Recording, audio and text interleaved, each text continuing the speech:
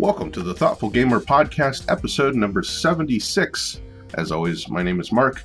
Here with me today is Kimberly Revia, and we're going to be talking about conventions, about the Granite Game Summit, one of my very favorite conventions. Kimberly co-runs this convention, and she has lots of good ideas about how to run a convention. So I figured we could talk about how to do board game conventions, even though, ironically, everything is now gone virtual. Thanks for being on the podcast, Kimberly. Thanks for having me. Yeah, I've been wanting to chat with you for a while on the podcast, and thank you for putting on the Granite Game Summit. Like I said, honestly, one of my favorite conventions. I love it. Always feels so welcoming and awesome. Thank you. Which I think is one of your goals.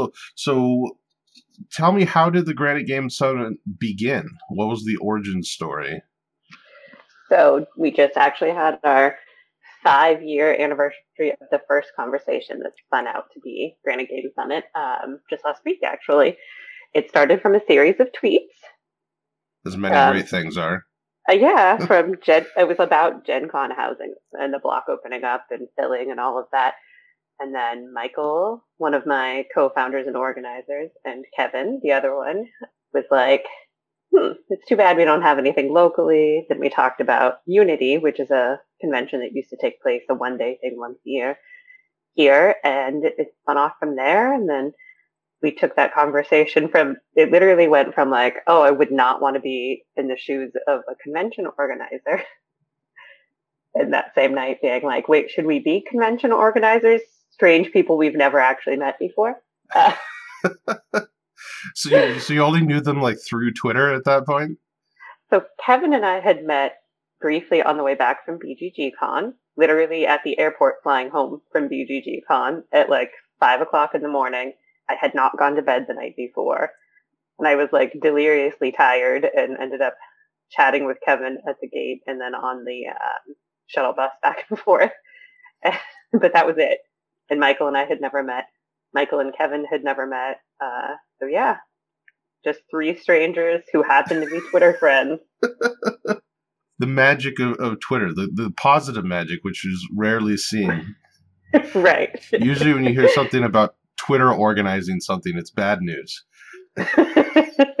It's like, I like to say it's the exact opposite of what I tell my children, which is don't meet strangers on the internet. I not only met strangers from the internet, I decided to start a company with them. As you do.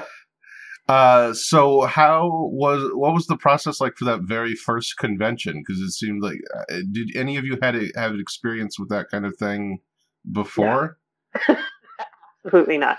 So we each brought in very different pieces to the equation, and we decided we would try a one-day event. Our goal was to get 60 people one day, just rent a room in a local hotel, the cheapest one we could get, to keep the cost as low as possible, just in case. But we decided that we could each probably realistically bring 20 people in. So that's where the 60 people figure came from. Kevin is, I believe, a software engineer or a developer and a game designer. So he had some game design knowledge and back-end technical stuff, which is great. We actually all have some technical background, which definitely helps. Mike does like community engagement for companies, and he's run events, and he used to be like a summer camp counselor back in the day. So he has actual like event facing stuff that works well.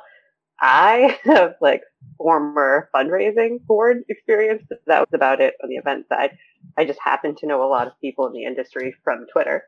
So I bring that to the table. Oh, and Mike knew a bunch of local board gamers because he's been here in New Hampshire gaming longer than Kevin or I have. None of us are from here either. That's the other odd bit. Like, I'm from Seattle. Mike is from just outside of Chicago, and Kevin's from Ohio natively. So just a weird mishmash of let's meet strangers on the internet and create a thing. Yeah, so how did that first year go? Because I've been to 2 of them, I think, but I was not there towards the beginning. Did you get all 60 people? So we had space for 125, and I was actually it was May 14th or 15th, I think, of 2016. And the week before the convention, we sold out our 125 tickets and there was a wait list of like 30 something people, and I was in Seattle on spring break with my kids visiting family. We had for me, 5 a.m. meeting, for them 8 a.m. before their workday had to start. Emergency meeting about, okay, we're sold out and there are like 38 people on the wait list. Should we extend and get the full ballroom? Because we were in like a smaller non-ballroom room in our original venue. It's twice as expensive, but we can fit twice as many people. We decided as a Hail Mary, let's do it. This is Friday, so 8 days before the actual event. We double our space, we double the cost, and we still sold out the day of. Wow. So the first event ended up being 250 people, and it went well. And people came from other states. Like, that's how lacking, I guess, is the best way to put it, for just a board game focused event in our general region was. Like, there are other conventions that are a mishmash of like LARPing and a board game room off to the side and some RPGs and a lot of miniatures, but there wasn't anything that was like, here, we just come, we play board games, we hang out, and it's chill, relaxed, not everything's ticketed, you know. Mm-hmm. Yeah. But people came from like, I think our first event we had people from 5 states for a 1-day event, which is pretty impressive. Yeah, that's wild. Yeah. Yeah, because I mean, thinking about, I mean, there are some other local cons, but you know, they have tend to have different focuses. The big con in the area is obviously PAX East, but that it's only like 20% board games and 80% video games. Yeah. Although the board game section has grown over the years. The first year I went, it was just like shoved off to the side, but now it's become a bit more legit. But yeah, the other local cons I've been to in the New England area tend to have different focuses. And Granite Games Summit really seems to be like the convention for people who want to go and just play games. Yes, our convention is, do you want to play games and have some cool, unique, geeky experiences, like Fancy Friday meets Geeky Trivia and the final taping of Flip the Tables podcast. Like, we have some unique events that always fill to capacity that people enjoy, but the real heart of what you do at the event, aside from that, is just meet people and play games for 3 days. Is that something that you tried to model off of another convention you all had been to, or was it like trying to fill in the gaps of what you wished a convention would be? So basically, when we met up for the first time and actually met and had like a meeting like days after we tweeted at each other, we met up for like brunch and a meeting, and it was, okay, we each brought an idea of what we thought we would like to have at a convention personally, and what we thought the core community building, like code of conduct things were that needed to be covered, because we all agreed that like a code of conduct is the best place to start. And we just basically compared our lists and went from there. So we're inspired a little bit by BGG-Con from me, Unity from Kevin and Michael, which is the convention that stopped, and we actually revitalized with Reunity recently. But yeah, and Geekway, because Geekway from the West, even though none of us have been there, I'm friends with many of the people from the panel, and I've heard nothing but amazing things about how inviting it is and how safe and great the community is they've been building. So it was like a mishmash of those three. Speaking of the code of conduct, I noticed that at least compared to other conventions, like the code of conduct is very front and center with Granite Games Summit. It seems to be a big priority to make sure people feel safe and are very aware of what the standards are for conduct. And that seems, I mean, I haven't been to many conventions, but I know that obviously there have been lots of different controversies and issues and problems that have sprung up at other conventions. Talk to me about what your efforts are like to try to make sure that that's very open and front and center. So yeah, obviously if we build a convention around our code of conduct, it's going to be a pretty high priority. We all agreed that when you start with building a community, you have to do so well or don't bother doing it, right? If you're not going to create a safe, inclusive, diverse community, there are plenty of people who have game nights in a restaurant or whatever. Let's stick it to that. Keep that as the thing. We make sure that our code of conduct is, like you said, front and center on everything. When you buy a ticket, you have to approve it always. It's part of our Eventbrite policy. It will go out in emails. It's posted all about the event, and we go over it. Like we discuss it a lot. And I think that having such a straightforward living code of conduct, living in the sense that we continually update it and we hear feedback and change what needs to be changed, that having it as front and center as we do automatically curbs a certain subset of people from having any interest. Like they're just not going to come, and that's good. Right, yeah. Because it's not just that it does like double duty, right? Because the code of conduct itself, establishes rules, but it also is almost like a signaling device that you're not going to be able to get away with anything at the convention. Yes, it definitely does. It just sets a stage for, hey, this may not be for you, and that's cool. Like, we've had the occasional email from people being snarky about something in the code of conduct or not understanding or being upset that, we got one email after we changed our logo to be rainbow colored, and it was like, hey, good news. We're not the convention for you. And we're polite about that, but I was like, here are other local conventions that you should consider instead. If the fact that we changed our logo to be rainbow colored is going to be off-putting to you because you're uncomfortable, you don't want to be here, and we don't want you here. Right. I don't believe that being inclusive means that you make room for everyone at the table. You make room for the safe people at the table, and you push back on the people who would be potentially dangerous or bad or harmful to the rest. Mm-hmm. I'm curious how the code of conduct has changed, because you mentioned that you've gotten feedback and you've made alterations. What are some of those changes? Let's see. Well, for virtual, we had to have a whole new subset of rules, right? Because everything's virtual. So we had to have things that I had never even contemplated before added in, like, hey, don't pretend to be somebody you're not. Mm. That will not only get you kicked out of VGS, it will get you banned from all of our conventions.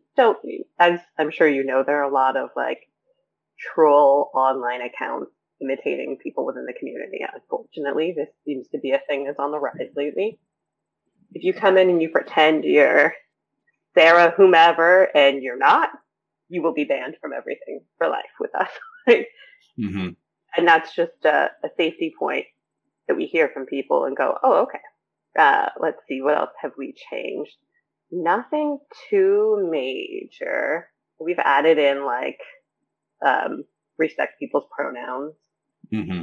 It's usually just smaller things that it's like, oh, we actually should include that. Right now we're putting pronouns on the badges. We should make sure that they're covered, that you have to respect somebody's pronouns. And we're not saying you have to perfectly get somebody's pronouns correct every single time. We're human. We expect people to be human. We don't expect you to be a troll. Right, about yeah. somebody's pronouns. Don't intentionally misgender another human being with the intent of being harmful. We will ban you. Just be generally respectful. If you mess up, own it, apologize, move forward, try to do better next time. Mm-hmm. And you said you've gotten a few emails and such, but has there been any major pushback to the code of conduct, or just an occasional email here and there?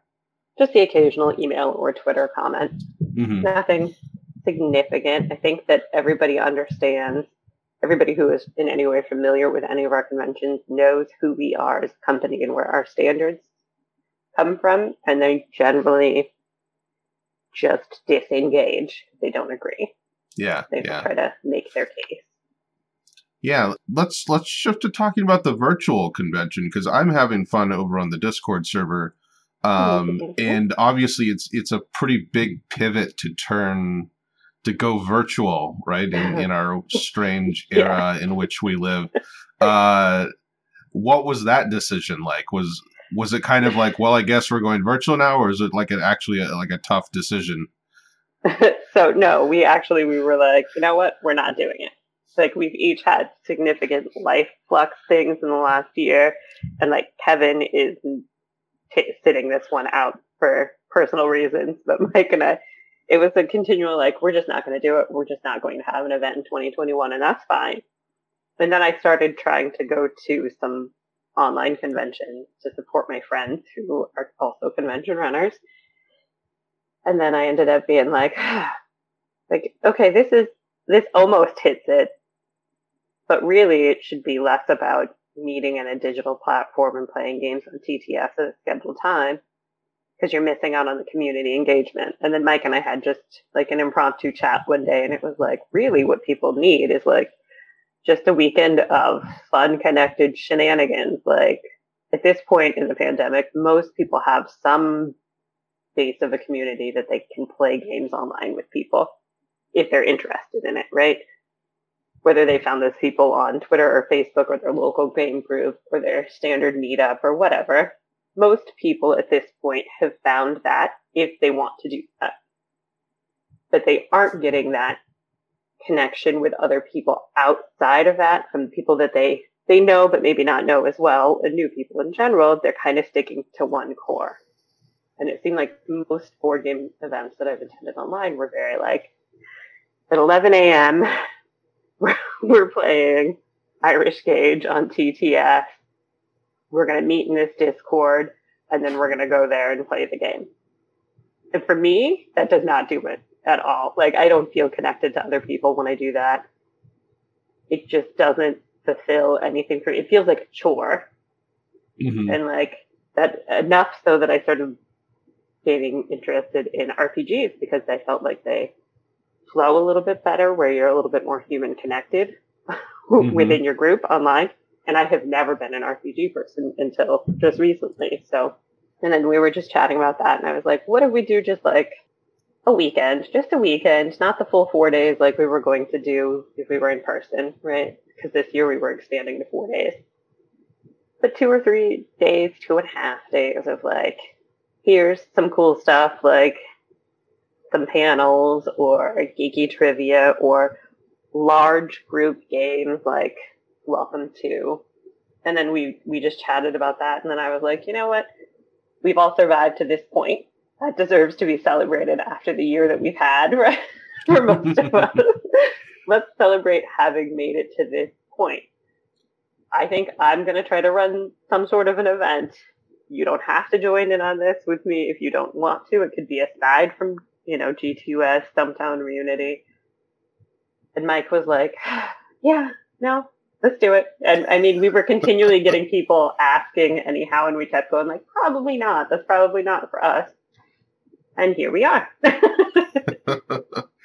Yeah, I found it fascinating to peek into how different conventions are doing their online thing. I haven't attended many because I don't know, like the idea of like having scheduled obligations when you're just chilling at home.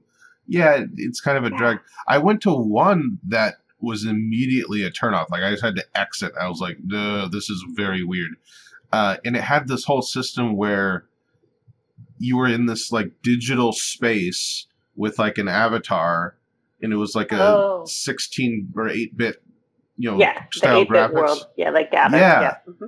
But then if your avatar got within a certain proximity of someone else, both of your cameras would turn on, and then all of a sudden you'd like see a live stream of them, and they see a live stream of you. Yeah. And I'm like, whoa, that's very weird. And I just went away. I couldn't do that. That was way too bizarre. I think it's an interesting format that works great for specific things, like a vendor hall. Yeah, it allows you to wander through a vendor hall. Which is what this was. But even then, I'd be like just going around, trying to figure out what different controls are, and then all of a sudden someone's like talking to me, and I didn't realize who's talking to me. Yeah, it was very strange to me, and I couldn't do that. Although I can see, I don't know, maybe for like a smaller thing that would work. I don't know. That was a very strange format. We are considering it for Designer Alley because it can give you that vendor hall-y feel, so you can just check out people's games, and then they can be like, hey, I'm going to teach my game later on TTS. I think it would work better if it's an opt-in thing from a larger framework. But this was like the entire event was hosted in this. And so there was no escape from like, oh man, someone could walk up next to me and then see me. It was a very strange feeling.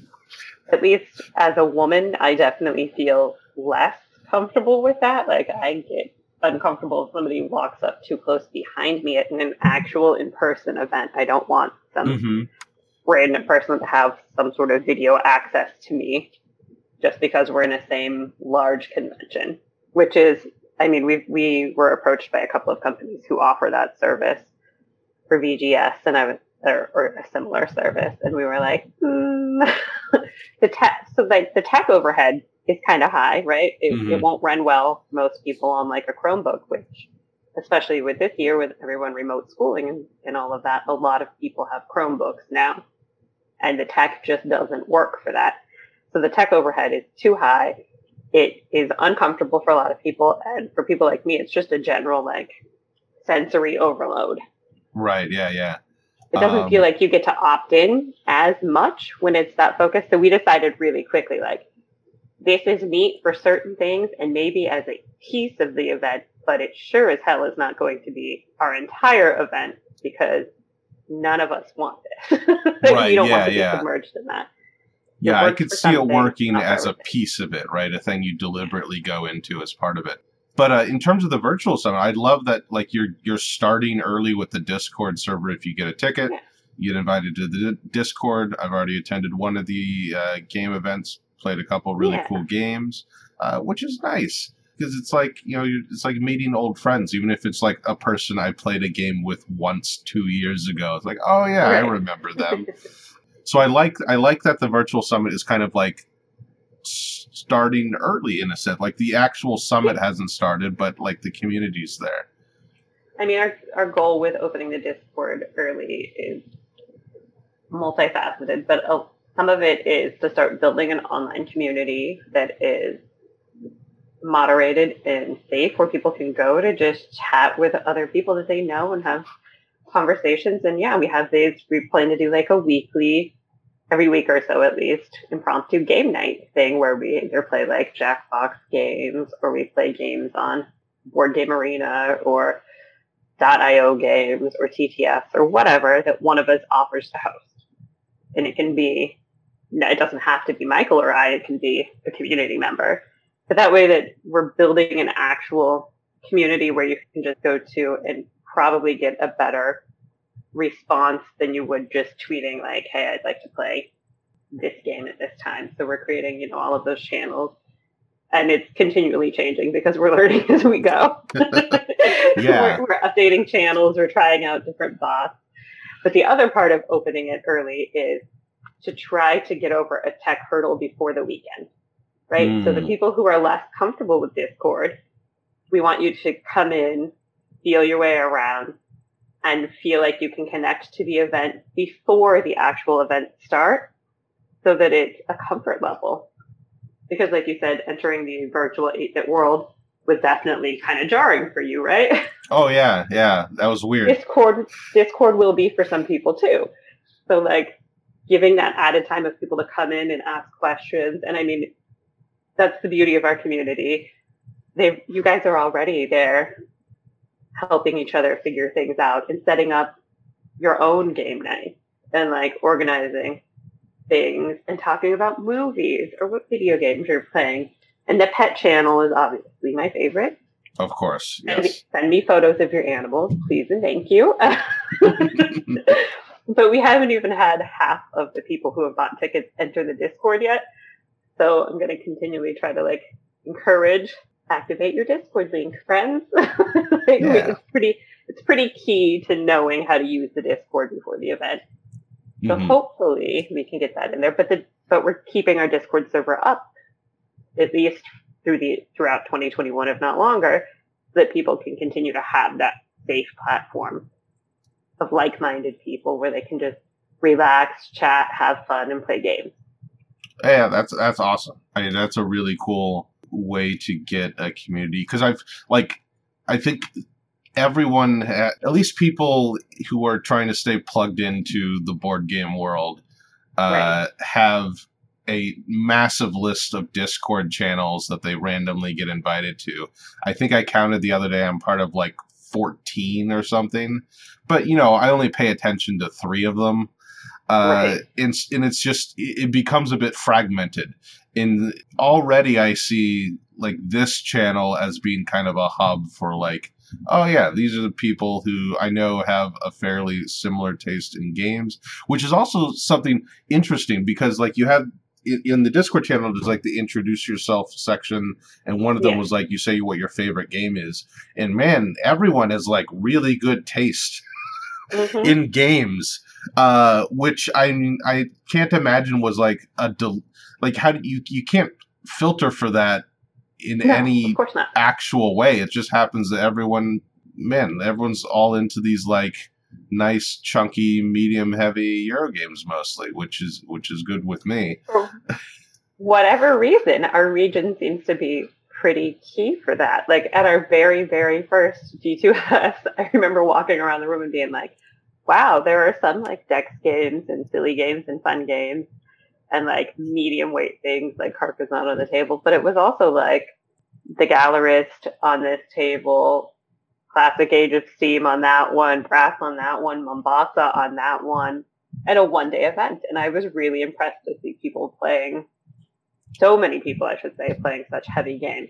Yeah, I don't think you'll see a greater density of Vital Lacerda boxes than at Granny Game Summit. That's what I was just going to say. I made a joke to Vital a couple years ago. I was like, basically G2S is like one room of just your games, always. There are so many Lacerda games at any given time being played. It's ridiculous. And eventually we'll lure Vital out when he has something else to do in the U.S., because he's always like, oh my gosh, I see so many. I'm like, yeah, look. Yeah, I don't know. I mean, that aligns with my preferences, so it's a good bonus for me. I don't know how it shook out that way, but I guess New Englanders like heavy Euro games. I mean, one of my favorite G2S memories was getting to play Demacher for the first time a couple years ago. Yes. I remember you guys playing that when Rand brought the whiteboard and everything. Mm-hmm. Yeah, so people could see the progress of the different political parties. Yeah, that was pretty great. See, and I like seeing, like, we also have a really big 18xx contingent. There are always a lot of people who play 18xx games, which generally I wouldn't see as a go to a convention and play a bunch of 18. Like, typically when you go to a convention, that's not a thing that you see much of, unless it's specifically that, the convention for trade games. There always seems to be some dusty room in the corner, right? That's like the 18xx room, and you poke your head in. Yeah, in other conventions, you poke your head in, it's like the same 5 people, and they're just rotating 18xx games. And I used to be like, man, what's going on there? But now I get it. Like, I could totally see myself going to a convention and then playing like 14 hours of 18xx games in a row. Yeah, absolutely. I don't know if it's just because the 3 of us tend to be heavier gamers, the 3 organizers, so maybe it's partially due to the fact that like the people that we know within the community play bigger games, but there's also a lot of dexterity games played at our event, so it's like that balance. Yeah. Well, and then there's also, isn't there usually an event with word games, right, in one of the evenings? It's the Sunday morning crew, or Sunday noonish, I think they do. Okay, yeah. And they play a bunch of word games. So, I mean, there is variety. I was just like, I just find it personally fun that, like, it just happens to be people who generally like the games I tend to prefer. There is an entire variety of games. Absolutely. It's not only heavy games. There are lots of family games and quicker playing games and dexterity games and party games that get played. But I would say that probably half-ish of the attendees are usually playing heavier games, which is, always interesting to see. And the ease, which we've seen a lot of on the Discord, right? People talking about, one of my favorite memories is I actually saw this person setting up a game that they didn't know how to play. And it's like, I saw somebody setting up Terraforming Mars and reading the rule book. So I decided that I would teach them and then I played with these people I've never met before for 3 hours. And that is where I think our community shines the best, because there are so many people who just will opt into teaching like Brass or Terraforming Mars or Age of Steam to people they've never met before, and sitting down and having an absolute blast for 2, 3, 4 hours with strangers. And then they continue to talk. Like, they catch up at the next event, or they become Twitter friends. I see that a lot. And that's so beautiful. That's, for me, that's one of the key, like, look at our people. It was a good thing. Yeah. And I found, for me, board game conventions specifically, when they're done right and when it's a good atmosphere, walk this nice balance between, like, being welcoming, like feeling like you're not going to be judged, but also this kind of awareness. Maybe this is just a weird thing that I feel, but especially at like board game and like nerd gatherings that are at least somewhat comfortable, there's also this like group awareness that everyone recognizes that everyone else is probably a bit weird and awkward. And it's like, don't worry about it. We're all weird. And then you can get past that right away. Yeah. It's like that. It's like the inverse of like a judgment atmosphere where it's like, but it's not like everyone ignores it. It's like everyone recognizes that everyone else is probably going to be kind of awkward. Right. I mean, that's definitely a comment that I get from people personally. At larger conventions like BGG Con, people will always tell me that I am more socially awkward than they expect me to be from Twitter, who know me on just Twitter, and then I am more introverted than people expect, because I will do the thing for a short burst of time and then you won't see me again for a good, because I go back to my room and hide and reset and refresh and chill, and then I can come back out and do the thing.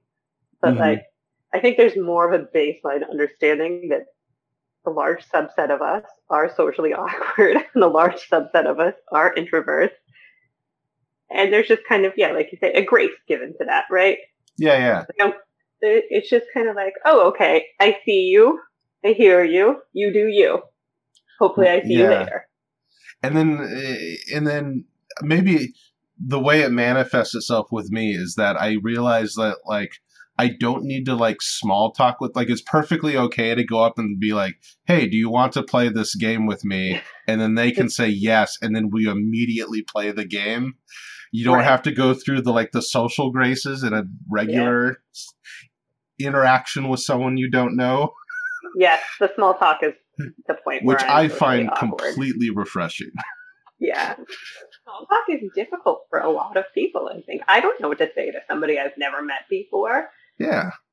I'm not going to be like, what, did you try the food truck? I mean, I've learned too, for our events, have like a handful of questions that I can ask to engage somebody else, because I try to be like the host and go around and make sure that it seems like everybody feels comfortable, is the best way that I can think to put it. I try to introduce myself to everybody and say hi to them at every show. And definitely people I don't know or I haven't seen there before, or who seem like they may be by themselves, try to connect them to other people if possible, if they look like they're just kind of orbiting the room or just kind of like wandering in and out of rooms. We try to make sure that they don't just continually wander, that they connect with other people, because that's what they're there for, right? But it can be overwhelming if you walk into an event and there's 600 other people and 500 of them are already in a game. It can definitely be a bit much. So yeah. In terms of the summit itself, I think maybe I'm misremembering. I recall having a conversation with you once where you talked about how you all are kind of deliberately being very gradual with how you scale up the conference. Yeah. Can you talk about that a bit more? Sure. So we have been selling out at our basic size now for the last 3 years, I think, and we had considered doubling to 1,000, and instead we just reconfigured our layout, and the hotel gave us slightly more, so we were able to bump from 525 to 600 last year, without overcrowding space, right? Because part of our layout is we want to be ADA accessible, but we also want it to be comfortable. We don't want it to be like you have to walk down a row of 24 tables to get to the end of it. And when you push your chair back, you hit somebody else. Like, there's a comfort aspect to making things enjoyable. So we don't want to overcrowd the space. But also, we don't want to grow too big too soon. Like, our size is just, I know we sell out. Our size is just so nice. We can still be so personal and warm and welcoming.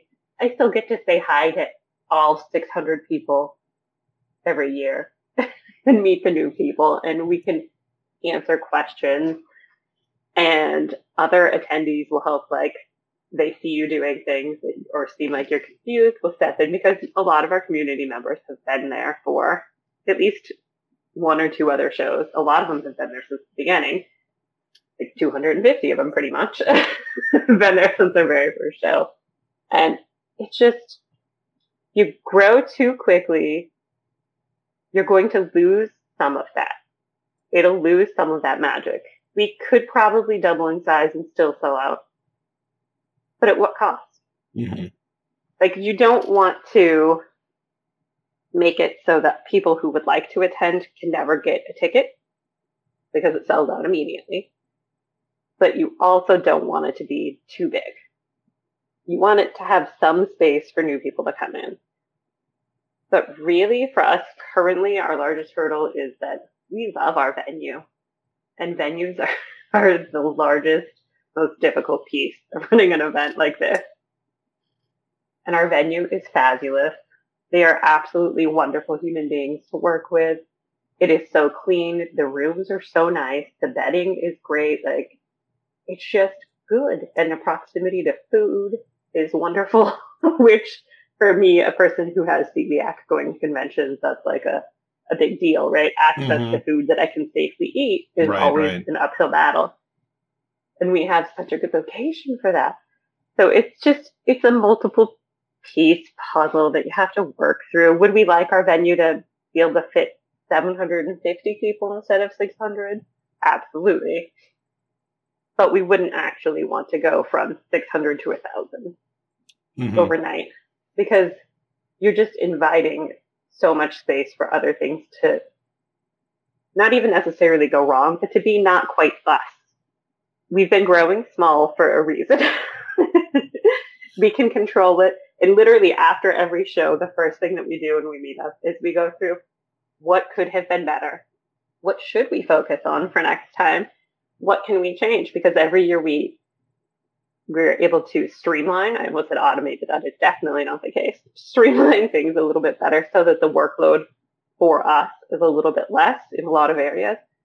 And then we can take our attention elsewhere. And our intention is always, with financial and with our time and energy, is always, how can we make this better? So our focus is on improving what we have, not on maximizing what we have. It is definitely quality over quantity. And every year we meet after the show and we're like, do we grow? do we consider it? Or do we stay the same and focus on these things?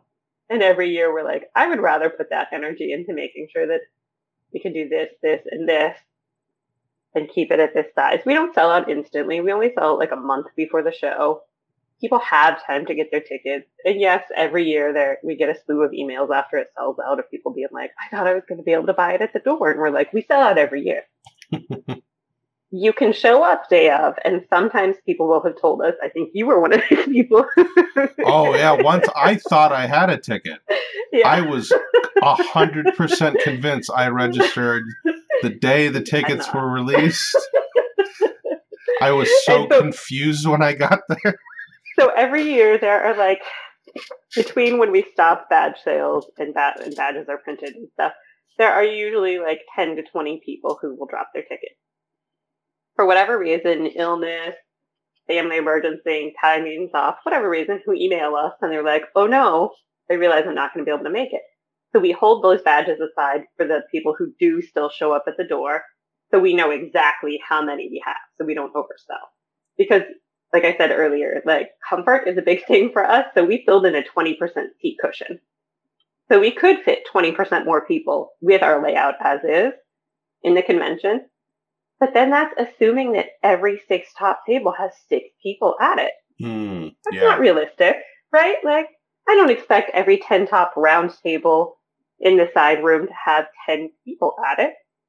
So we shouldn't build it that way, because I'm sure you've been to events where it's like, wow, I literally cannot find a table. Oh, yeah. Yeah. I went to one That's the worst. or I'm saying last year, like it's still 2020 and 2019.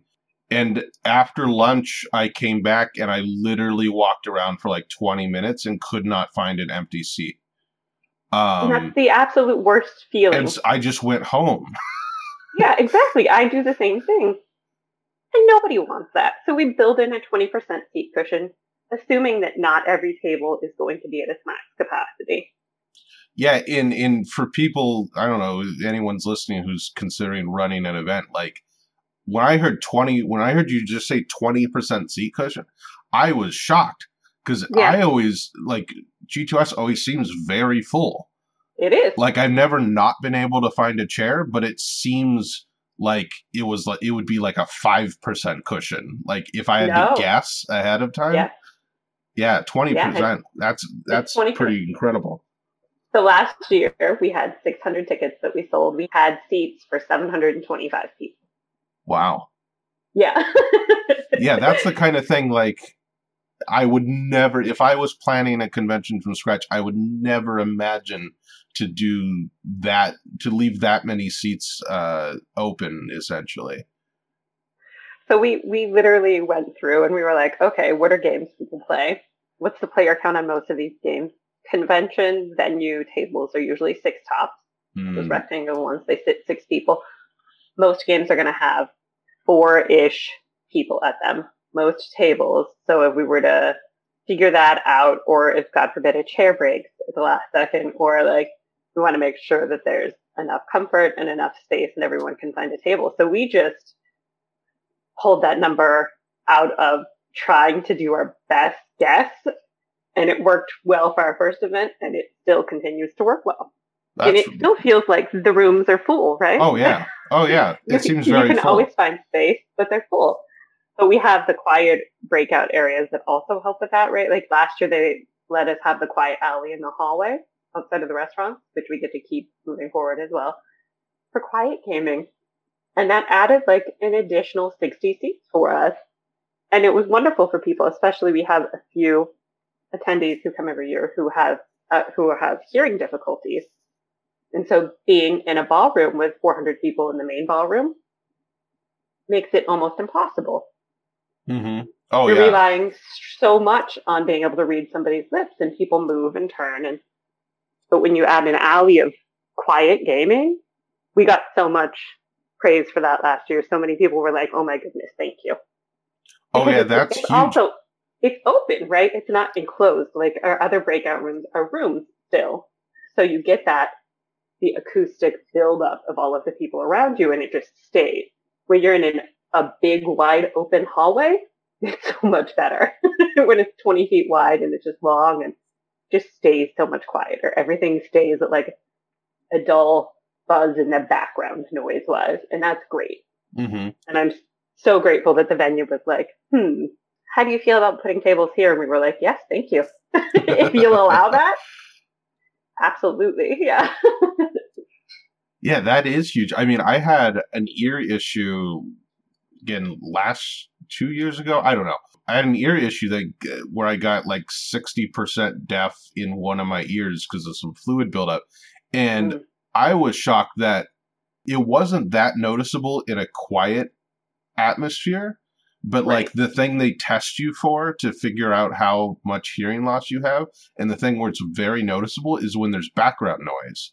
So even for people who have just minor hearing loss, I can imagine a normal convention atmosphere is just horrific. Oh, yeah. I'm sure. And as I said before, I'm pretty introverted and I definitely have a lot of like overstimulation and sensory issues. So for me, having a quiet space that I can go to and actually feel like I can focus on the game is big for me too. Mm-hmm. It's an element of, I feel like I can relax. Yeah. And listen and focus a little bit better. And yeah, that's big. That's pretty great. And then like Trafalgar, the small ballroom where the library is, usually ends up being a lot of trained gamers. Mm-hmm. Right? Like there's a lot of 18xx that happens in that room. I wish we had a couple more breakout rooms, but it is what it is. And I think that we manage it in that space a little bit better. I wish there were better chair rentals. That's one of our hurdles that we go through every year. Every year we contact like a dozen event rental places to be like, please, just get some better, not those plastic folding chairs. Mm-hmm. Either the plastic folding ones or the like bamboo-ish ones for weddings. That's what everybody locally has. Right.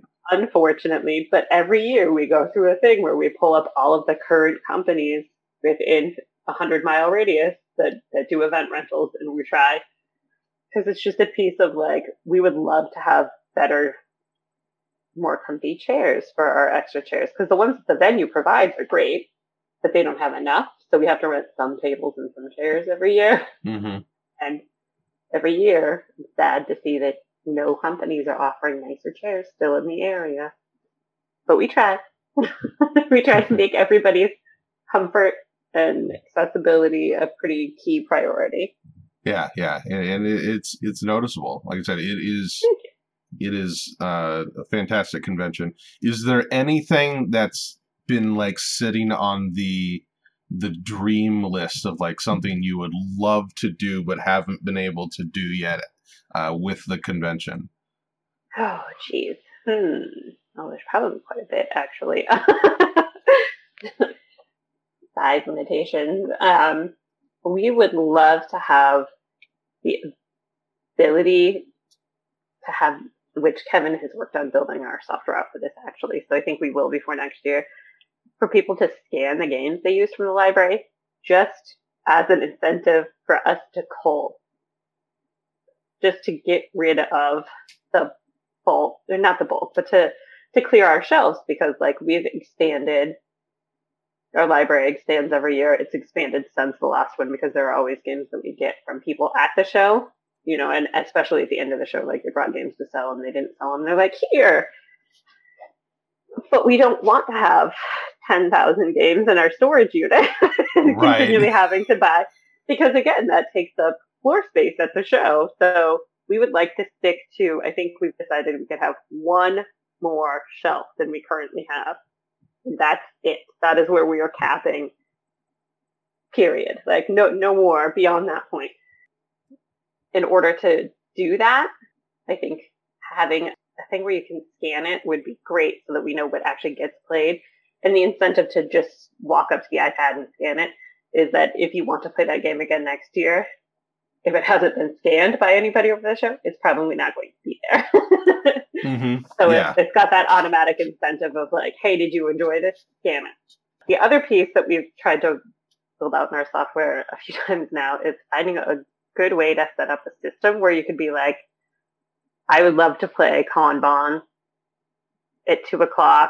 I can teach, seats for 2 more people, where it could be non-predatory, because unfortunately those things can be kind of predatory for people, and where it can be comfort, where you can mark and say like, I'm in, but also I'm not somebody who really enjoys small talk. So you'd be able to like mark the group and say like, we're chatty, we're not, you know, like medium level, I'm very quiet, or like we're incredibly chatty. Or how competitive they want it to be. I don't know that it's a thing that we necessarily need, because there is a decent amount of that just naturally happens, like I said earlier, where people are like, oh, hey, I could teach you that. And they just kind of do it on their own. But if we grow, I think that's a piece that will be hindered slightly. So we would love to have some sort of a looking for games but that is fully comfortable. Mm-hmm. I don't want somebody to agree to play 18 CZ and not understand that it might take them 3.5 hours to get to the table and feel like they're stuck, because that's not great for anybody at the table, right?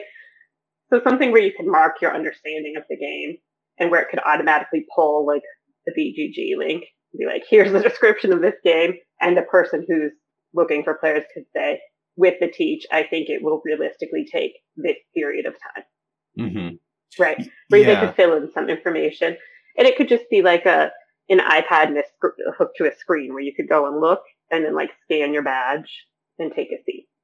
Yeah, that'd be really cool, because there's the little flag thing system, right? Looking for game. Yeah. But I've always found that like once you actually find the people and you get all excited to play the game, you forget to take the flag down. I've done that multiple times. Oh, people do that all the time. Yeah. And there has to be someone who like goes around and like steals flags from tables once the game has obviously begun.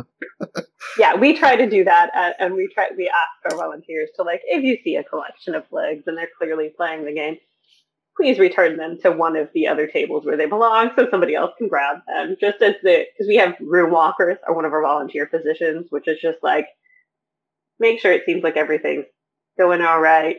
Make sure that it doesn't seem like somebody's orbiting but hoping to play. Like, and if you encounter that, like, we just encourage them to try to have a conversation with the person, see what they're looking for, see if they can help. Because most of our volunteers know quite a few people at the event at this point, right? Mm-hmm. Like, they know 200 people now to some familiarity, and they can try to guide people around. And please, if you see the flags, I mean, they're flipped books now, but if you see a table side flipped book, please put it on an end table so that people can have them. Yes. People will also put them under the table. So every year we get more of them, because every year, that's the thing. Every year we're like, okay, we should probably add 10 more. And now they're flip books, which was Kevy's idea, where it's like, looking for player, looking for teacher, and here's the code of conduct, and here's the event schedule for Friday, and here's the event schedule for Saturday, just like the screens around saying. I mean, we try to keep the information not overwhelming, but also everywhere. You don't want it to be constantly like, pay attention, here's events. I don't want somebody going on a microphone every 2 hours and announcing the next event. Like, that's incredibly disruptive and uncomfortable for so many people. But like, we want to make sure that if you're like, oh, what time does that mini paint tank with front of? You can just flip the book at your table and see, or look at the things taped to the table, or go into the hall and look at the monitors, you know. Mm-hmm. And that's a tough balance to maintain, because like, the more I've gone to conventions, the more I realize that I don't really need to sign up for a bunch of scheduled stuff to have fun at the convention. Like, I realize I can just like sit down and play games.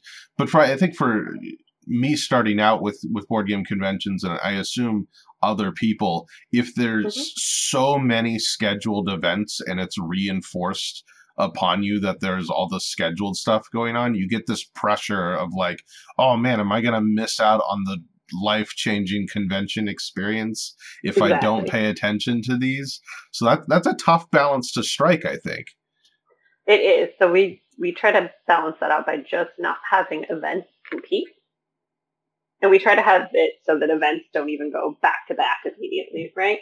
Because we actually have probably like 5% of the people who come to G2S pretty much only go to events. They don't really sit down and play board games because they, for whatever reason, some of it is just an introverted thing. Some of it is, I enjoy this geek culture subset of things, but I don't really want to sit down and play a game with people I don't know. I'm like, that's completely fine. You don't have to play a game to have fun.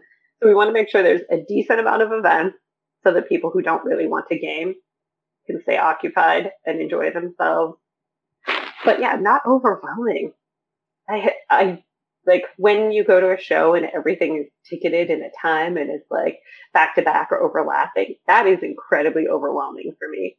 And we don't want that. We want people to be relaxed and having fun. But we also want you to be able to look and be like, oh, hey, right. I did want to do that mini paint and take. That starts in 45 minutes. So once I wrap this, I'll probably call it, grab some tacos at the taco truck, and not start another game because I want to go to that. Mm-hmm. It's a balance. And even with a virtual show, it's like, hey, that weekend is based predominantly around here's cool, fun events. And we're encouraging people to block off time for themselves, not just, I'm going to go to trivia. We're saying, hey, try to give yourself time. If you want it to feel like a convention, you have to do that thing where you actually allow yourself the gift of time. Go to an event, pop into the Looking for Games channel, go to we're going to have more voice channels set up for the actual event. Like the coffee chat one is going to be an actual voice chat channel. Grab your coffee between events that you're going to, or between your game and your event, and hang out with your friends. Or like Brandon Rojas suggested that we do a coloring channel for the Discord where we just have downloadable coloring sheets, which is the thing that we're going to do. And in the mornings, you can hop into the coloring channel and just voice chat with people and color these cute, geeky things, and then continue on with your day. But give yourself that space and that gift of time. Don't just do an event and check out, because if you just do an event and check out, you're never going to feel like you got that connection that you were looking for, right? Mm-hmm. And that's a big part of the hurdle of online conventions. So we've been very upfront since the beginning and being like, you're only going to get what you put in. Right. Yeah. Yeah. This is very much, and Mike was like, should we really say that? And I was like, yeah, I think we need to be pretty upfront. Just like I think we need to be pretty upfront with the whole, like, it's not going to feel exactly the same as a G2F gaming wise, because there isn't really a way to replicate the buzz of just wandering through the hall and seeing friends and chatting and then popping into another game. Not quite the same way, but we're going to do our best to replicate it in a virtual realm. But in order to really hit that feeling, that relies a lot on the attendees and their engagement within the community and their engagement within the Discord server. And so far, y'all have been amazing, and I highly appreciate it. Like, I took a snow day from the daily puzzle, and somebody else put one up yesterday, and that was phenomenal. Oh, I love the daily puzzle. Those have been great. I love puzzles. So, and it encourages, like, it's like a little reward for coming in and checking out the Discord every day, right? Oh, hey, you can look at this puzzle. Like, there's some guaranteed content churn, which reminds me I didn't put one up yet today. Oh, yeah. I just reminded myself, as soon as you mentioned it, I'm like, oh, I should check after we're done here and see what the puzzle is for today. Well, like 15 minutes after we're done here, there will be a new puzzle up. I have it ready to go. I just haven't done it yet. But yeah, and I'm trying to, now that I see that people are really enjoying the daily puzzle, what is spawning from that is now we're talking about having a scavenger hunt between now and when the actual event is, a Discord scavenger hunt, where we give away prizes of some kind, which obviously they're all going to be digital prizes because I'm not a masochist and I'm not mailing anything to people. That is very there are smart. People all over the world who are joining in. So it's the middle of a pandemic. We're just going to do digital gifts, digital prizes for things. We're not shipping things. But, like, I want to continually encourage people to enjoy the space. And we set the cost for the show to be just, if we were to sell, like we did for our very first show, here's what it's going to cost us to boost our Discord. Here's our hosting fees. Here's the taxes, yada, yada. You know, the not fun stuff here, right? Here's what it will cost us. If we only get 75 people to buy tickets, this is where the break even is. And we set it from that. And then from that point, Mike and I, because we wanted to keep the cost as low as possible because that barrier to entry, right? And we also have free tickets for people who can't even afford the $10 or it's just not a time. Just let us know and we will gladly just gift you the experience. Like, we're not doing this to make money. We're doing this to celebrate and build a strong online community. We're not in this for profit. And then the money, we decided last 2 weeks ago, I think, that we also definitely want to be able to pay our hosts in some way, shape, or form. Some people are doing like pretty thorough, intensive events for us, but we can't afford to pay them without charging significantly more than $10 a ticket. So we're going to have tipping. We're cool. going to have our hosts drop in their Venmo and their Ko-fi link and just say, if you enjoyed your event and you can afford the tip, throw a couple of bucks at your host. Because we ran a couple of survey things and people are pretty into that. Like when I do I do online trivia with the castle pretty frequently. I always tip. I buy my ticket and then I tip because I would tip if I were actually in the restaurant doing trivia. They're still doing a thing. They're going above and beyond. And because I can, we're fortunate enough that in this, we're job secure, the adults in our pod, and we can afford to. Mm-hmm. But I don't want people to feel like they have to either, because I understand that right now a lot of people just cannot afford anything. But you still deserve to have a good time. Yeah, yeah. And so pieces of that. So if people are interested in the virtual summit, where should they go to sign up? You can go to any of our 3 websites, but I would go to granitegamesummit.com. We considered having a filter website for it, but again, that just adds to the cost. And now the money that we make above, once we broke even, the money from there, we're tip sharing out to our hosts instead. So, which is nice. Yeah. So, I was like, hey, I don't think we should be making any profit off of this, really. Mike was like, yeah, I agree. And I'm like, all right, can we just split our above and beyond and tip share out to our hosts? And he was like, I love it. Let's do that. And it's beautiful. So thank you all for being able to, promote that for us, where we can reward our hosts and everybody can come in and have fun. Yeah. You deserve to have fun even if you're in a tough spot, especially if it's been a tough and draining year for you. You absolutely deserve to have the fun. And in order to do that, it needs cost low and tech low.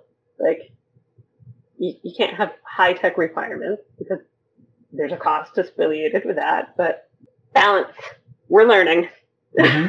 Yeah, and like I mentioned before, like I think the thought that you all put into these events and like the intentionality of it really pays off to make events that are actually feel uniquely fun and welcoming and safe and good and all that good stuff. Thank you. So again, if people listening are interested, since it's virtual, you can be anywhere. It's not a local convention anymore. It's wherever there is a computer convention. GraniteGameSummit.com, where you can sign up, hop on the Discord, play the daily puzzles, and meet people and chat and have fun. I have been very much enjoying it so far. Anything else you want to say about the virtual con? Oh, we still have space for a couple more events. If anybody has an event idea that they would like to pitch to me, or to us, I should say, you can email us, info@granitegamesummit.com. Come at me with those event ideas. Yeah. I forgot that we can have them beyond like the normal 9 to midnight Eastern, because we have people all over. So somebody was like, oh, can I host an event that starts at 2 a.m. Eastern? And I was like, I guess. And then I was like, oh, wait, yeah, no, there's lots of people who have tickets who are not in my time zone. What am I thinking? Absolutely. That would be wonderful. Yeah, it's around 24 hours. It's global. Exactly. It's global. So if you want to run an event off hours, I can't guarantee that you'll have the most attendance as you would if it were a slightly more centralized time for U.S., because most of the people are still within the U.S. But absolutely, which it just opened up our event space more, though, which I love. So yeah, come at me with new ideas. If you have suggestions or questions, you can also reach us at G2, the number, numeral 2, G2 Summit on Twitter. We respond to that pretty quickly now that I got logged back in. Got a new phone and we couldn't remember what the login was, so we had to reset it recently. But now we're good. Good. All right. Well, thanks for coming on the podcast, Kimberly. This was super fun. For having me. Yeah. Yeah, and I encourage everyone listening, sign up. Like Kimberly said, it's only $10 to attend the summit this year, the virtual summit. And I can guarantee you $10 will definitely be worth it. Easily, you'll have lots of fun, even if just on the time between now and the summit, playing and chatting and finding games to to play with people on Tabletop Simulator or Board Game Arena or whatever. It's going to be a good time. And then I think I've heard of some of the events that are going to be happening at the summit, and I think it's going to be quite fun. Oh my gosh. So Yeah, I highly recommend you register and sign up. It's going to be a good time. All right. Thanks for listening, everybody. Don't forget to check out thethoughtfulgamer.com, where I have all my posts and the podcast and everything there. You can find me on social media, Twitter, Facebook, and Instagram. And you can find the podcast wherever podcasts are, hopefully. And if there's a place where podcasts are and mine isn't, just let me know and I'll work on getting it there. If you'd like to support the podcast, go to patreon.com/thethoughtfulgamer, where you can get access to all kinds of fun rewards and help us out financially. Thanks for listening, everybody. Goodbye.